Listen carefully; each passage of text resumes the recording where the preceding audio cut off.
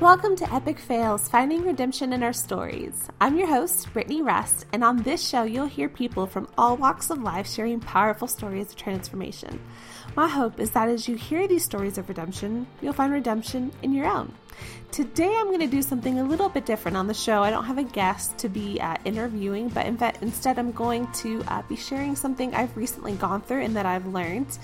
I have taken a month off on the podcast, some may have noticed, to be on maternity leave. My husband Ryan and I introduced and welcomed our first child into the world. His name is Roman, and he was born on June 16th. So as you can imagine, being on maternity leave, just learning to adjust to a new way of life, learning how to be a mom, being incredibly exhausted because this little nugget does not like to give me more than an hour of sleep at night. But I've loved being his mom and just holding him and just getting to know him getting to know me and being on that journey. But what I would like to share with you today actually stems from an experience I had on this journey of becoming a mom. So, I am one of those people that is an eternal optimist, and I plan everything down to the details. So when you pair those two things together, you get a person who does not enjoy things going wrong, right?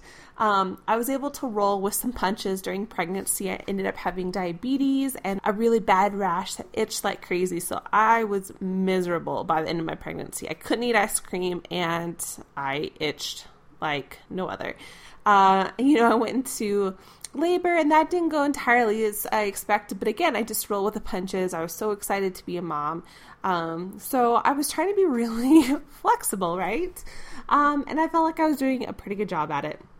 So the day that I was to be discharged, about an hour before I was supposed to be discharged, I was starting to feel just nauseous, incredibly nauseous. My stomach was hurting and I was just exhausted. I felt like I just needed to sleep because I just wasn't feeling good.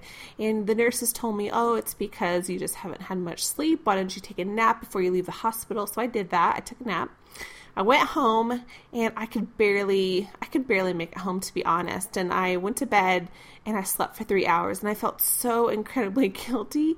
Because you look forward to this moment where you go home as a family and you just get to be there with each other. And here I was sick, not feeling well, and just taking a nap and feeling like, I was putting it on my husband to take care of our newborn. But, I took a nap, I woke up, I was feeling better, had dinner with my family.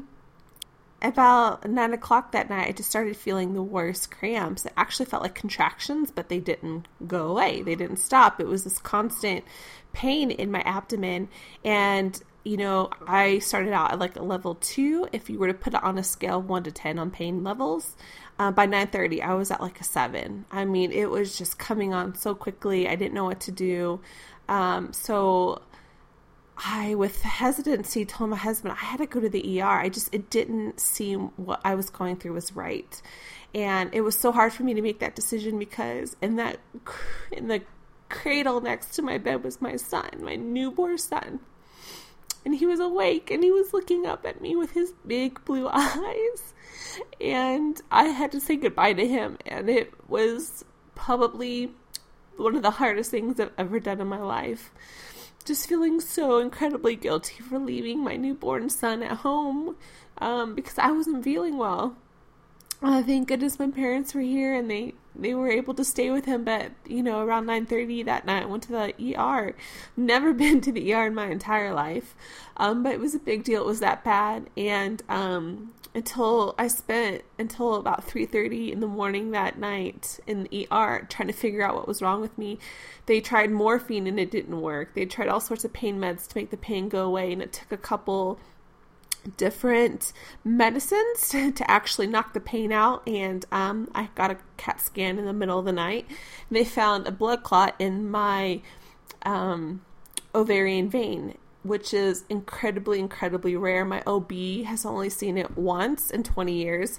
My primary doctor practice, none of the doctors have ever treated it. It's something that's just incredibly rare, and quite honestly, not entirely sure in how to treat it.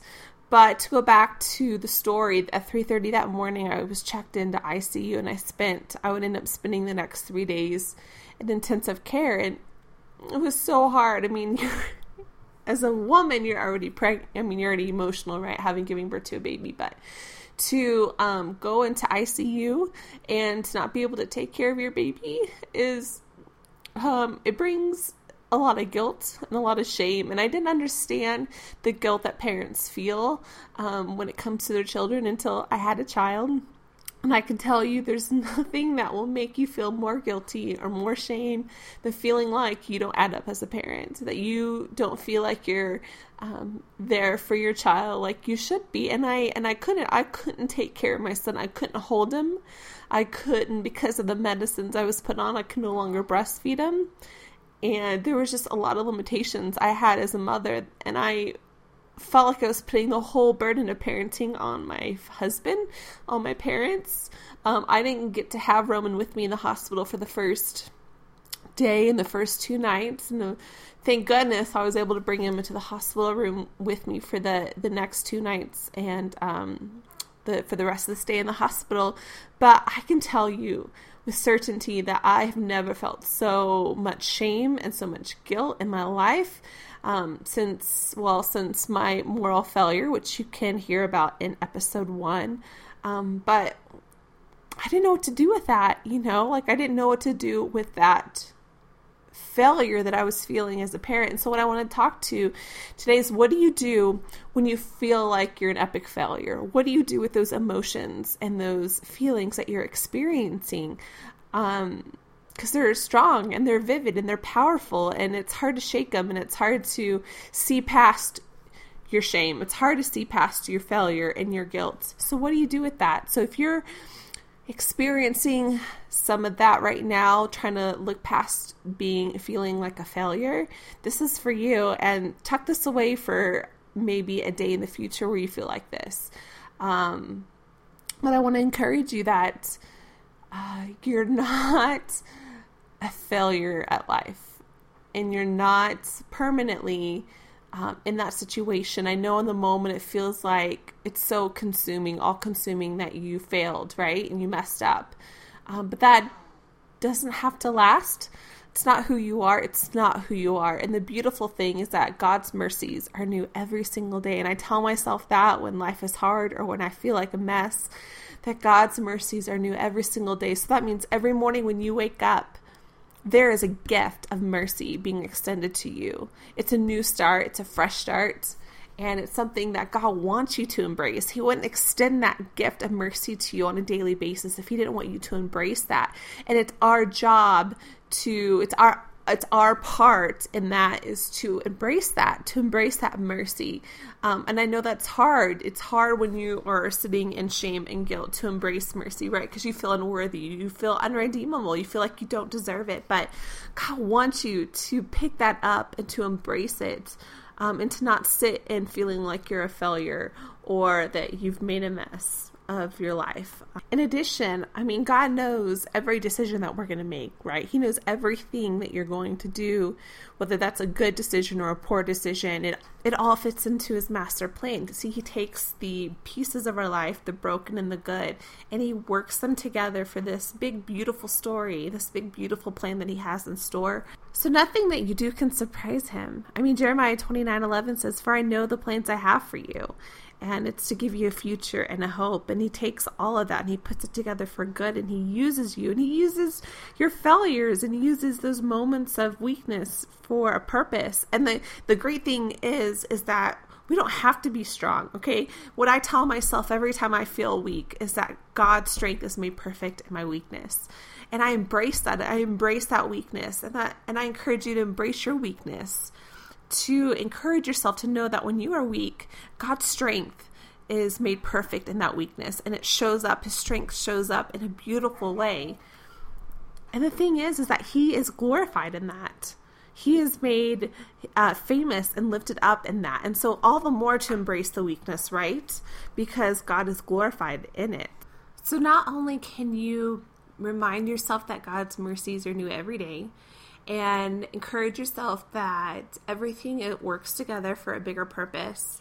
I just want to let you know that you don't have to do it alone. I mean, I remember in that hospital room multiple times, even when I got home, sitting in my son's nursery in the rocking chair, thinking about it all, just feeling so guilty and so ashamed, feeling so alone, and I think that's what guilt and shame and failure makes us feel. It makes us feel alone. And the truth is that we're not. We're not alone, that we have this beautiful Father who extends beautiful gifts to us, who longs to be in relationship with us, who takes our mess and works it all together, and that we're not alone, and that He wants to take that from us. His strength is made perfect in our weakness, but He wants to, He wants to take it all. Matthew 11:28 says, "Come to me, all who labor and are heavy laden, and I will give you rest." That's Roman right now. Because as a mom, I'm feeding him right now and multitasking with the podcast, right? But Matthew 11:28 says, "Come to me, all who labor and are heavy laden, and I will give you rest. Take my yoke upon you and learn from me, for I am gentle and lowly in heart, and you will find rest for your souls. For my yoke is easy and my burden is light." God wants you to turn over that heaviness to Him and to lay it on Him, because He can carry that, and you don't have to do it alone. He doesn't want you to do it alone. In fact, there's this incredible intimacy that is nurtured when you partner with God in your shame and in your guilt. But I'd encourage you in those moments where you feel like an epic fail to know that you're not alone. And then maybe that sounds Christian-y, but there's something about when you're alone, when you feel alone anyway, to feel this incredible intimacy with the Father at the same time. Because in our darkest moments, it's God alone who can shine, who can show up and really be there for us. And so, although it might sound pretty cliche, just in your failure, call out to God and know that He wants to take it from you, that He is with you, that He is working a beautiful tapestry together of your story, that He loves you, so much.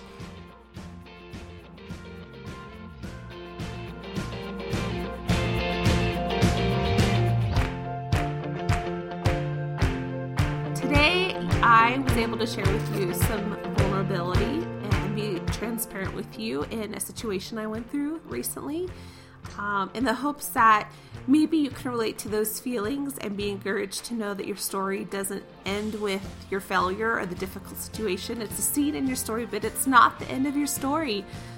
Thank you for joining me today. If this podcast is something that is ministering to you or you think others might find interesting, please subscribe on iTunes and leave a review.